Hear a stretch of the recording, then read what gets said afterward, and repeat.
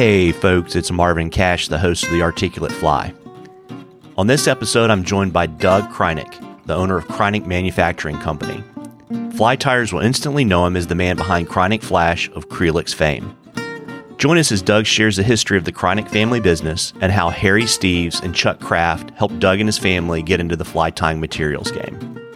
But before we move on to the interview, just a couple of housekeeping items. If you like the podcast, please tell a friend and subscribe and leave us a review in the podcatcher of your choice. And a shout out to this episode's sponsor. This episode's brought to you by our friends at the Bristol Bay Defense Fund. With the decision on Pebble Mine's most critical federal permit application due later this year, 2020 is an important turning point in this long-running saga. To help this diverse coalition continue its efforts to protect one of the world's largest wild salmon runs and all of its economic, cultural, and ecological benefits, please visit www.bristolbaydefensefund.com and donate today. Now, on to our interview. Well, Doug, welcome to The Articulate Fly. Well, thanks, Marvin. This is great. I really enjoy you having me on here. Yeah, I'm really looking forward to our conversation. And, people may or may not realize that I certainly know that people in the Mid-Atlantic do that tie Kreinik flies. They understand that one of your great contributions to our sport is Kreinik Flash. But before we talk about Kreinik Flash and some of the other stuff that you manufacture, I thought it'd be great if you could share with our listeners a little bit of the history of Kreinik manufacturing. Well, it's really kind of interesting. My dad was basically an inventor. He taught classes in Brooklyn on plastics, and he was really into the plastics industry and textiles. And my mom was taught couturier design at different universities. And my dad was working for a chemical firm in West Virginia, and they fired everybody who was 55 and over. So he was 56 and a half. And so he had a hard time finding a job, and he got angry with my mom, said, "You're doing all your needle points all over the car. Can't you do something about it?" Well, that's how they got into the industry. So we started out in the needlework industry. And so after about 8 years, they finally started bringing in different sorts of threads. So they brought in silk, and then a year later, they brought in metallics. And my dad used to work for the Department of Navy, and when he was working for the Navy, he worked on materials back in the early 50s that used a metallic-type material that the Admiralty wanted to see what that would look like to make the regalia that they would wear. But they didn't like it because it didn't oxidize in seawater. So he stuck that in his brain, and almost 30 years later, he was walking around in a museum in New York and saw something that struck him, and he said, "Wow, I could take this plastic type material and emulate real metal threads and come up with something." So he started making braids, and that's when it started growing. And so we were making braids, and back in the early around 1990, there was this professor down at Virginia Tech, Harry Steves. And Harry, I was walking around his house, and his wife was a needle pointer, and she dropped a bit of braid on the floor. He picked it up and made a braided body, and came to her and said, "Hey, where'd you get this stuff?" And she said, "Go find your own stash." So he called us, and that's how we got into the fishing area, because he was telling us all the different ways that our braids could be used. And then we then found that we could supply flash also. And so I actually came up with the idea of flash in a tube so you could control it. And so today we have all sorts. We have braids in 260 colors. Because in the beginning, my parents said, well, 5 colors is enough and 3 different sizes is enough. Well, it's just amazing where we're at today. And then we also make piping, and we make we make flash in different sizes. We sell bulk flash. We even sell scissors. I took an idea that I saw at a fishing show one time. A fellow was cutting deer hair, and deer hair is hollow and it's slippery, and so metallics is slippery. And so I decided, well, let's serrate the edges of the scissors that we're getting. And so we started doing that. And so that using a serrated blade to cut metallics is better because it doesn't dull as fast. So that was a plus, something from the fishing industry that I brought into the needlework industry. So, and then we have our bobbins. Our bobbins are a little bit larger. So we now have a bobbin, a bobbin holder for the spool. And so we cover a lot of. We have silk dubbing, and we have different silk products for doing bodies, and also cording, so that you could in metallic, so you can do rod building. So we cover different areas, and it's been an exciting trip. Getting learning all this, because it's just a matter of having a very open mind and learning as much as possible. And so, it's interesting, you manufacture a lot of different things. Are you now the sole owner? I assume you've succeeded your parents' interest in the business? Yeah, I actually at one point there were many family members in the business. And my brother and I were actually in business for 20 years, and then I decided to buy him out.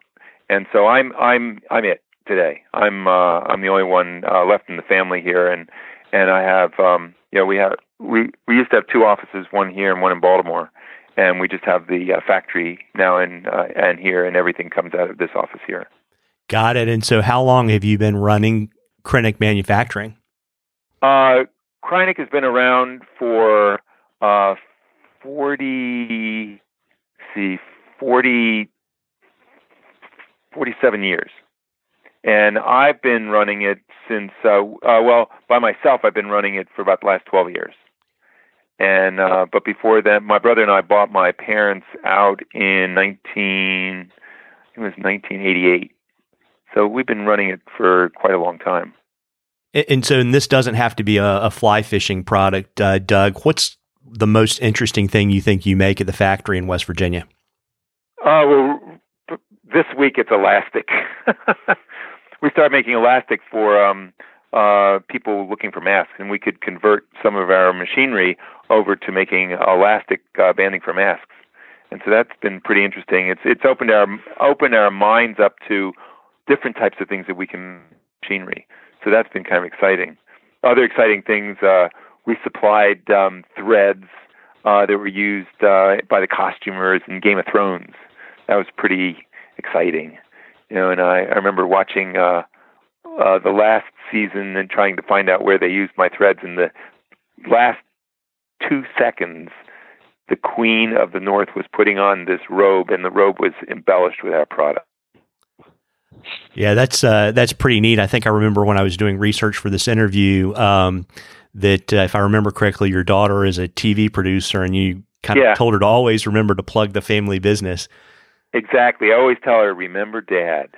Yeah, she just had her first comedy come out in LA on Apple TV this past year, and she works with a really good crew of people, and she's very smart. And I just keep telling her, remember Dad, if you're doing a period piece. Absolutely. And I have to ask you, Doug, are you an angler? No, actually, I'm not an angler. I have been fishing a couple of times to learn some of the language. So after a while, I can talk about fishing, and I understand it, and just know that different things can be used in different ways for different industries, and that's what's really important, because we service. I mean, we even service clothing manufacturers, and who use the same braid, but they use it in a totally different way. And so it's really interesting. I enjoy learning, and so it's fun to just learn and just talk to people to learn as much as possible, so that I can share information so they can learn from me.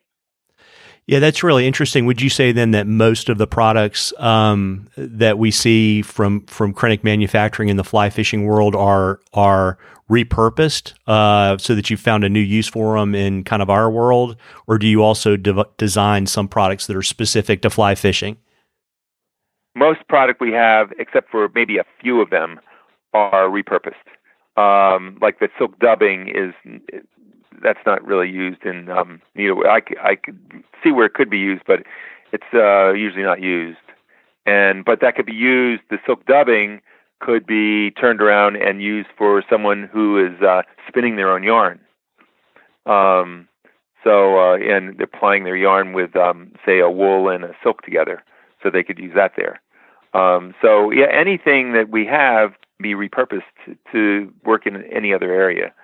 So that makes it really interesting for us because when we get phone calls from people, I remember one guy called me up and wanted to use one of our glow-in-the-dark materials is a trim around the seating in his car, and so that at night, if the lights went off, the seats would glow.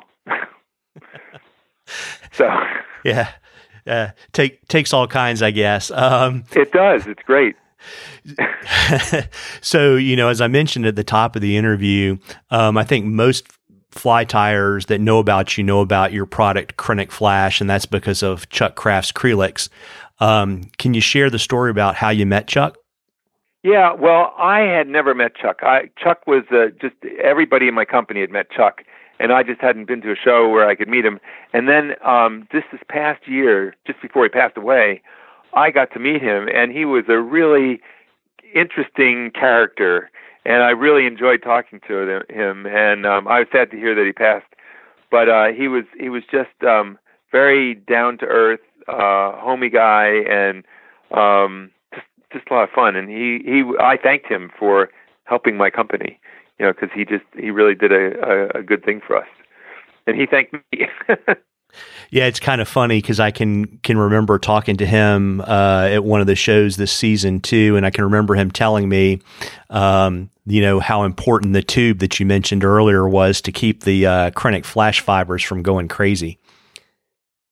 Well, in fact, we just came out with a new size, which is a mid-size, which has 1,000 ends in it. It's 9 inches long, because people who were doing a lot of tying wanted more on there. So I felt the tube was important, so I got a larger tube for this. It's around 250 meters of material, where our large hanks are 1,000. This is like a quarter of that. Yeah, no, that's helpful because I've gotten your sampler packs in the past. I mean, you can tie. You don't have to. Can't tie a lot of flies with those, but you then you go to the website and say, can I get more? And you're like, gosh, I don't know if I need that much. And so that's great that there's an intermediate size for folks. Yeah. So you mentioned you didn't have a chance to actually meet Chuck until this past January. Right. How did he find you and kind of let people know that there was this great use for your Flash product? Well, we had another fellow working for us at one time, and he would go to a lot of the local shows, and he met Chuck at one of those local shows, and he gave Chuck a lot of product, and then my marketing person Dina had also met him and had given him product too, and when my brother was in the business, he had met him, so everybody had met him, except for me. So, we had been working with him for a number of years. Did he ever give you advice or suggestions on kind of how to tweak Kreinik Flash to make it more fly tire friendly? No, he just gave me ideas on other products I should have, that I should do. So, you mentioned Harry Steves earlier in the interview, and Chuck. Are there other fly tires that helped with the adoption of Kreinik products? Yeah, there were a number of them. One that comes to mind was Ed Koch, and Ed and Harry wrote a book together on terrestrials. Yeah, funny you say that. I've got it in my bookcase right here behind me. Yeah, and then Harry also wrote another book for us that we redid in color, and it has like 64 patterns in it, and and I had not seen Harry for about 15 years, and at this last show I went to in Virginia, there was Harry, and it was like old home week. It was really great. Yeah, that's awesome. It's funny you say that because I saw him too, and I had been going to shows in kind of the Mid-Atlantic and the Southeast for a long time, and I had noticed that he hadn't been out tying for quite a while, so it was definitely good to see him. Yeah. So as we kind of take a deeper dive into Kreinik Flash, can you tell us, Doug, a little bit about how it's made and how many varieties there are? Well, we make it in 3 basic varieties. Widths. We have 1/69th slit, and we have 1/32nd slit, and we have 1/16th slit. Like your muskie fishermen go for the wider weights, and your trout fishermen go for the finer weights. And then we make it in. We have different ways. We have an unsupported and a supported thread. The unsupported is just the polyester without any other thread involved with it. Where the supported has normally a nylon thread that twists around the thread, and the Kreinik fly uses the supported thread. But we have all sorts of customers who like to blend them together, or just use the like the unsupported threads. And in the unsupported threads, we have in supported and unsupported, we have solid colors, we have glow in the dark colors, we have what are called vintage colors, which are kind of like a muted brushed metallic. Then we have a group of natural colors they're different. It's 100% polyester, and it's with a polyester supporting thread. And then we have there are some threads that we have that are ultraviolet threads, and so there's quite a variety of. I think we have up to something like 120 colors. We also have holographic, and then I created this one. It was called I call it hollow sheen, which is actually like a solid holographic thread. And how holographics is kind of choppy looking. This is just solid 3-dimensional thread, and it's kind of cool looking. We have that in 5 colors. So this is a big variety. Yeah, and how is it actually made in terms of, I guess, the supported and the unsupported version, just kind of, for us really geeky fly tires out there that want to know? So a supported thread, after it's slit, it's then twisted with with the solid colors. It's twisted with a like 2 nylon threads, and in the clothing business, that's used to give extra support when they're weaving it. So, but this kind of gives it a more solid effect. And it doesn't flutter as much in the water. So the unsupported is without. So it's taken off a large roll, and there are these very, very, very fine slitting devices. And so 1/69th, that means that you'd have almost have 69 ends in 1 inch. So these are really, really fine. And then as you go up to your 1/32nd and 1/16th and on up there, and it just gets bigger. But it goes through a special device that slits it, and then they take it and then we twist it with another material, and that's how we get the Kreinik materials. And then to make the braids, we take either the unsupported or supported threads, and we put that onto braiding machines, and we make braids of different weights. And to make the piping, we take a core and put it through the center, and then braid around that core. And then the flat braid is made. The machines are designed to make a flat material, and it's braided. And braiding is a lot like weaving, and only it creates a very, very strong material. And so you can do a lot with braided materials, and because a braid is a braid, you can also go around curves more easily because it has like a parabolic effect, and so it makes it a really nice, easy material to use. Yeah, that's really interesting because I know too that, when we talked about your silk dubbing a little bit earlier, but, in addition to the Kreinik Flash, I know you make micro chenilles, right? You mentioned some of the braid that I think I've seen demos on your website to, for example, do midge bodies and fly bodies and things like that. But why don't you let folks kind of know kind of the other universe of Kreinik products that they may not have heard of before? Well, we have different types of silk. We have, for instance, one of the silks we have is a flat, untwisted silk. And there are two types of silk. There's spun silk and filament silk. This would be a filament silk, and which is murder on your hands if your hands are rough.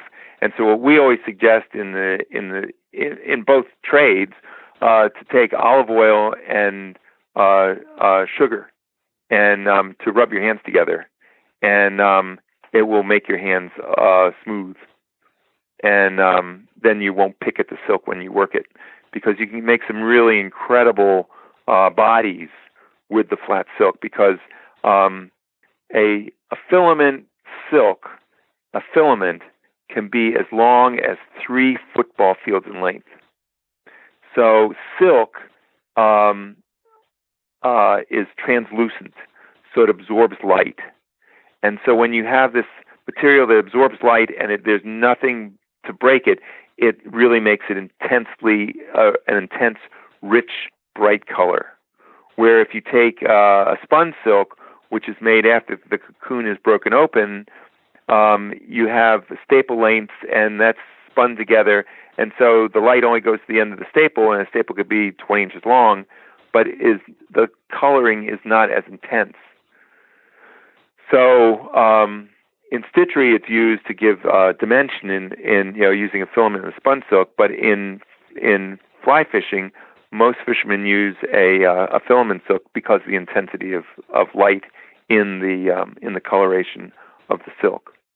Other things we have silk dubbing, which is the material that it is a material that is used before it becomes a spun silk, and we dye that, and you can put that on down to like a 32 hook, very, very fine material, and so you can build up a body like that, and it's just a nice dubbing material that you can make build your bodies.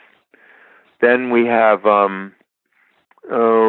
we have our piping, which you can take the core out and flip that around on the body and make that into a nice body. You can take the ribbon braids, and I've seen like the backs of beetles, the image of a backs of a beetle, and you can take like our peacock number 085 material that's in the flat braid and whip that around, and it looks just like the wings of a beetle. Let me see, what else do we have? You got your micro chenille, right? The micro chenille, that is a short.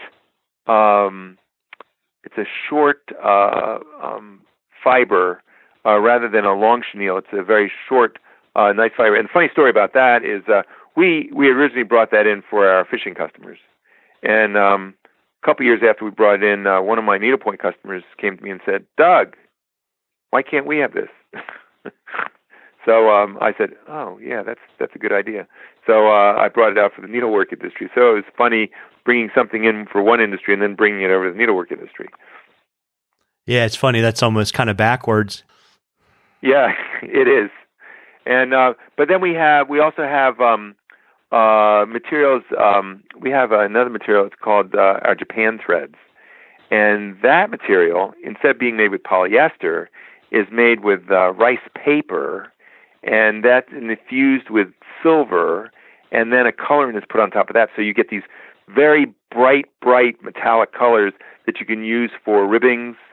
You can use it on wrapping on rods, but they're super intense because of that silver in there, and so of course when you lacquer something, you don't have to worry about it being affected by water. And somebody said, well, can I use this in water even though it's made of paper? Yeah, you can use it in water because it's not going to be in there that long, and so it's not going to really be affected by water. But you get really intense colors with that material used for ribbing. Yeah, I mean, that's a lot of stuff, right?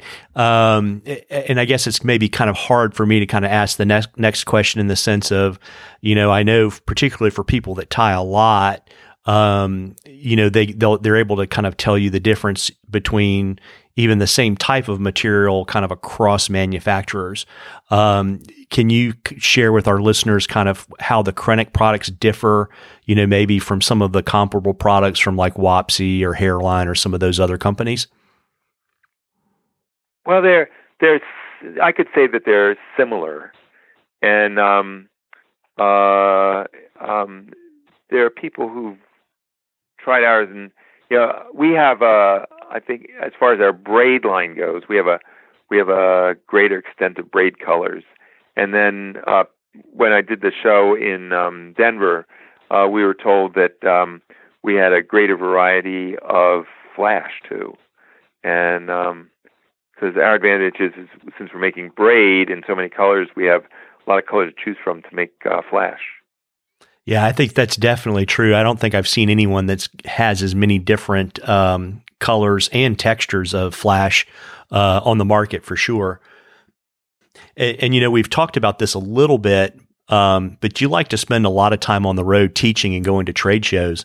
Why is that so important to you? Well, it had been important because it just gets me out to the public and gets me to introduce ideas and concepts to people. I give a lot of. I had been going around giving a lot of talks. That all I think is going to be changing now. I'm going to be doing more video Zoom talks to groups of people, and instead of going out on the road. And the trade show industry has changed a lot too. They're becoming, I think, more regional. People don't want to travel as far,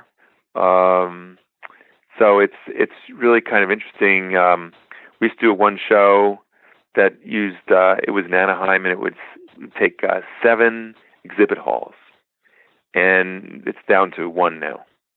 And then a trade association that we'd belonged to and I'd been president of, we'd belonged to it for 45 years. They just folded yesterday. So it's going to be interesting to see what happens in the future. And one of my friends in the quilt market did a viral show on Zoom, and his company was given a room, and so people could go visit those rooms. So it's going to be interesting to see how that's going to work. I think being at a trade show I prefer that because people can come and touch and feel things. No matter what the industry is, it's touching and feeling product to see, do I like this? Do I not like this? Do I like the feel of it? Is it going to be something my customers are going to like? So there is an advantage of doing trade shows because it's face to face, and you can learn a lot more about people face to face, and that's why I like trade shows. And then I go for the food too because it's fun to try new and different types of food in different places I go. Yeah, absolutely. And I guess obviously, maybe COVID-19 has accelerated some of these trends. But do you see kind of the shift in trade shows being kind of a generational change in terms of the way different generations are interacting? Because I've heard you in past interviews talk about, for example, not going to a textile show or a needlepoint show, but going to a maker fair. Is that a big shift that's going on? Well, actually, I had been going to maker shows, and they're kind of changing too right now. But I think maker shows are going to be, and I might even find that I kind of found that the fishing show I went to in Virginia was a combination of a a show and a maker fair, because people could see how things are made, and they can sit down and they can try things out. And I think people like to, if you play, you can learn more. And I think that's the whole concept behind Maker Fair, and a fishing show that would be a Maker Fair where you could actually sit down and try a rod or try some material that you've never played with before, and that makes it more exciting because it's a learning experience. I think the days of just going into a booth and buying things and looking at product, I think that's changed. I've been doing trade shows for 45 years, and the way people dress, the way people act at shows, it's totally different. It used to be all suits, and now it's blue jeans. So it's become very relaxed, and I think after COVID, it's even going to become more relaxed. And I think things are going to be different. I think we're going to see more things online, on doing more Zoom type things, which is going to be kind of a shame because you can learn a lot by just talking to people and meeting them face to face. And that's the one thing I think I'm going to miss. Yeah, it's going to be kind of interesting to see how people kind of where the new normal settles out, because I kind of agree with you. You know, there's a place for, you know, for lack of a better word, that analog experience of actually meeting somebody. And, you know, whether people will allow technology to kind of be a substitute for that, or if they'll kind of just be more willing to have, I guess, what I think of as digital augmentation, where like you still meet in person, but now you have the ability to connect more often digitally. Well, one thing that we were finding out was those shops that were set up online only were finding that they, down the road, had to have a brick and mortar because people wanted to visit, people wanted to see, how things are made, or they just wanted to.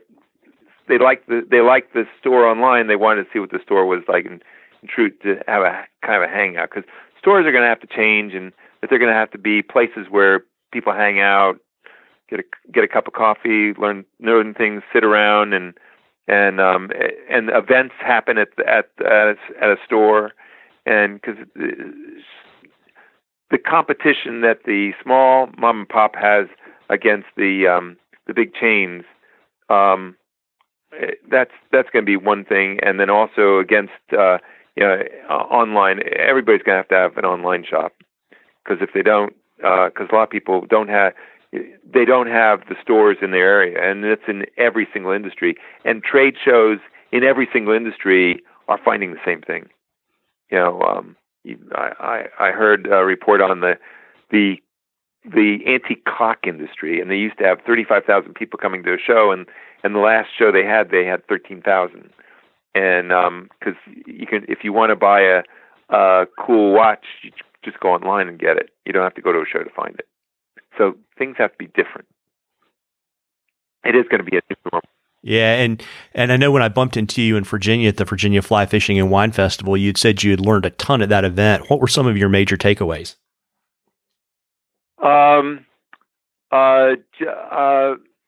I think, well, one of the things I had, and this is kind of funny, a lot of things that might turn a bunch of fiber people on at a quilt show or a knitting show or a weaving show are the same things that turn people on at fishing shows. We have boxes of, unfortunately, waste that is created, and never hits the floor. It's just cut out so that we have a pure braid, and we put it in a box. Then I come and bring that box to a show, and I dump it on a tarp on the floor. Same thing happens. We have people sitting around, talking away, meeting other people, and filling up bags with stuff so they can play with it. People like to play. Yeah, very neat. And, what's the best way for a fly tyer to purchase your products? They can find it online. There are different stores around the country that do carry a lot of our product. They can go online. They can go online. They can even buy it through needlework stores. It's kind of a little joke I have. I put out a brochure for the needlework stores on how to lure in the fishing customer. And good. And we have my wife and I were up in Washington State one time, and we're on vacation, but I always visit shops, and I was visiting a needlework shop, and the shop owner said, "Thank goodness you're here." She said, "I need to order something. I have all these men who sit outside it and don't have anything to do, and I need to order some of your fishing kits." And so they have something to buy. So it's funny. It gets funny, and I always tell shops I actually tell shops what you might want to find is a fishing shop in your town, because a lot of these fishing shops don't have the amount of threads and fibers that you have in your shop, and you might be able to do a joint class with them where they are really interested in selling their equipment and their tools, and you're interested in selling your threads, and you can work together on that. And some of them have done that. Yeah, very neat. So, obviously, you can buy from, I guess, people that buy from you wholesale, like needlepoint shops. And I know you've got a factory outlet store, but do you sell direct to retail customers? No, we do not. We do not sell direct. We have there are shops online that we have lined up, and we're getting a couple of fly fishing shops also when we set up our new website. And we don't. Years ago, we were thinking about selling directly, and it led to almost a poison pen letter because people said, "Well, we'll just boycott you if you're going to sell directly." So I'd rather sell through a shop, because the only time anybody can buy directly from us is if they come to the factory, and they can buy stuff here. But we don't even ship from here to consumers. So we have drawn a line in the sand, so that because we do support the shops, and we do want them to exist because they're our backbone. Yeah, obviously you get a lot of great information from those shops. It's kind of the same for fly shops. And if I remember correctly, and obviously you're getting ready to launch a new website, your old website, you actually had a search tool to let someone go there and say, "I want to find everyone that sells your stuff within 50 miles of where I live, or 100 miles or something like that." Yeah, we did. We had that, and it went down about a year ago, and we weren't able to get it back up. But on our new one, it's going to be better. On the new website we're putting out, it's going to actually be translated into 105 languages, and it's going to have more of a fishing-related area and a craft-related area. And because we found out that some fishermen don't like going out and looking at a craft area, so we're having that. One of the interesting things I've been finding at shows is that more women are getting involved in fly fishing. And there are women that I talked to at the two shows I went to that first came upon our stuff when they were doing needlework, and then they switched over to fly fishing. And that I found really interesting. Yeah, and there's a huge push in the industry right now. For example, Orvis has got 50-50 on the water to really increase the participation of women anglers in the sport. So if you're passing through West Virginia, Doug, is it possible for folks to tour your factory? Yeah, probably. I'm not going to have people tour until sometime next year. Yep. Because I'm just kind of nervous right now. Yep. About what's going on. Because in fact, with the elastic, we don't want people to even come over to the factory locally to come to the factory and buy, because we don't want any mixed air coming in into the building. I'm really protective of, and everybody here is protective of each other, and so we want to just keep it a real localized group of people. So we'll ship things out to the people buying elastic right now, but probably next year I'll start up with tours again, because I've had busloads of people coming in here and taking tours, like needlework people. We are a sponsor of Healing Waters, and we've worked with them, and we've have given them different products to play with and to work with, and we have a really nice rapport with some of the people from Healing Waters, and so we think that that's a really good program out there, and so a number of the Healing Water people in the local area here have come by over the last 2 years and toured the place. It's a phenomenal group, and I enjoy talking and showing people stuff. So they were enjoying that. Yeah, that's neat. How else has COVID-19 kind of affected your operations and your product availability? Well, over the last month, we have we've had a limited number of people working, and I have over 100 orders that need to be filled because people kept ordering from us, and so I'm bringing people on gradually. I'm not going to bring everybody in all at one time because I don't think that's going to be healthy.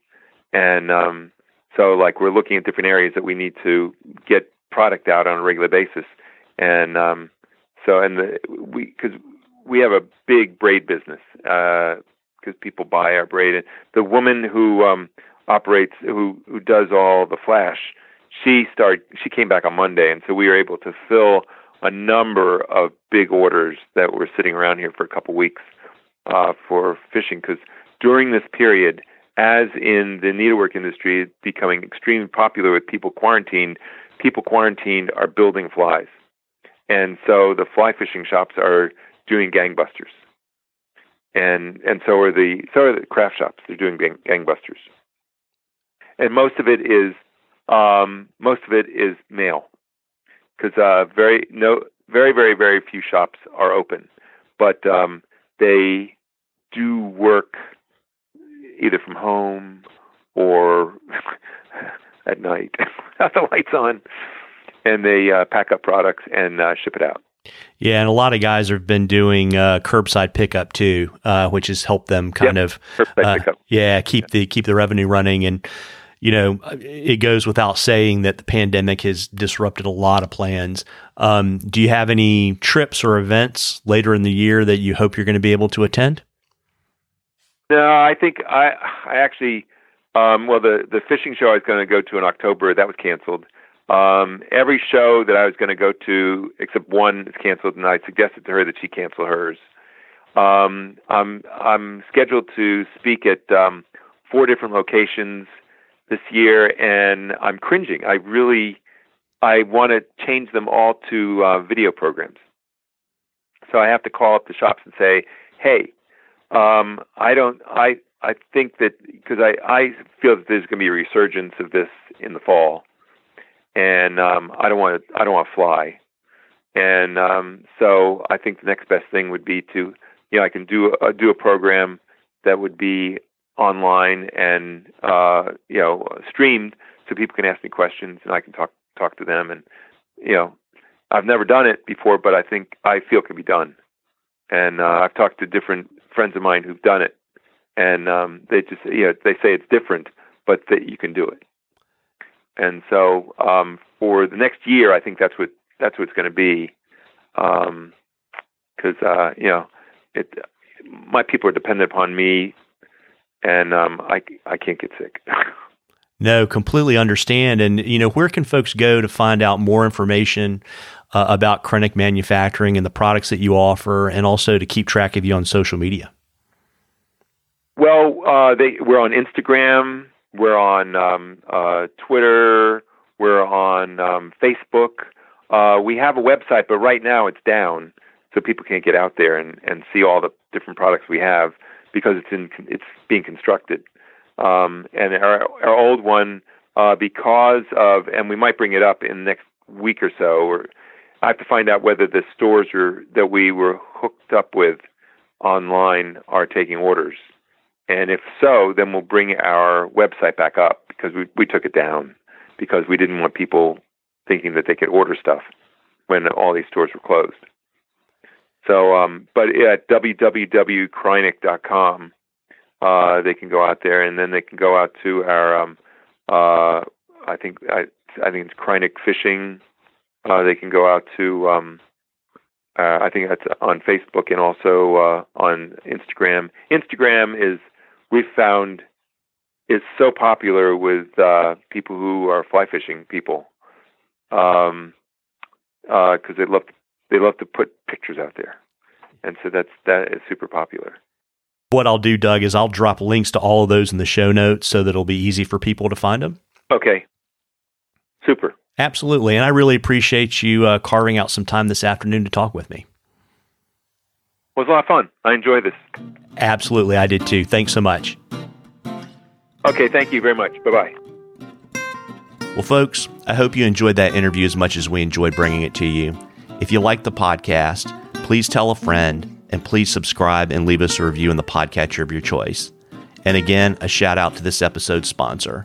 Please support our friends at the Bristol Bay Defense Fund.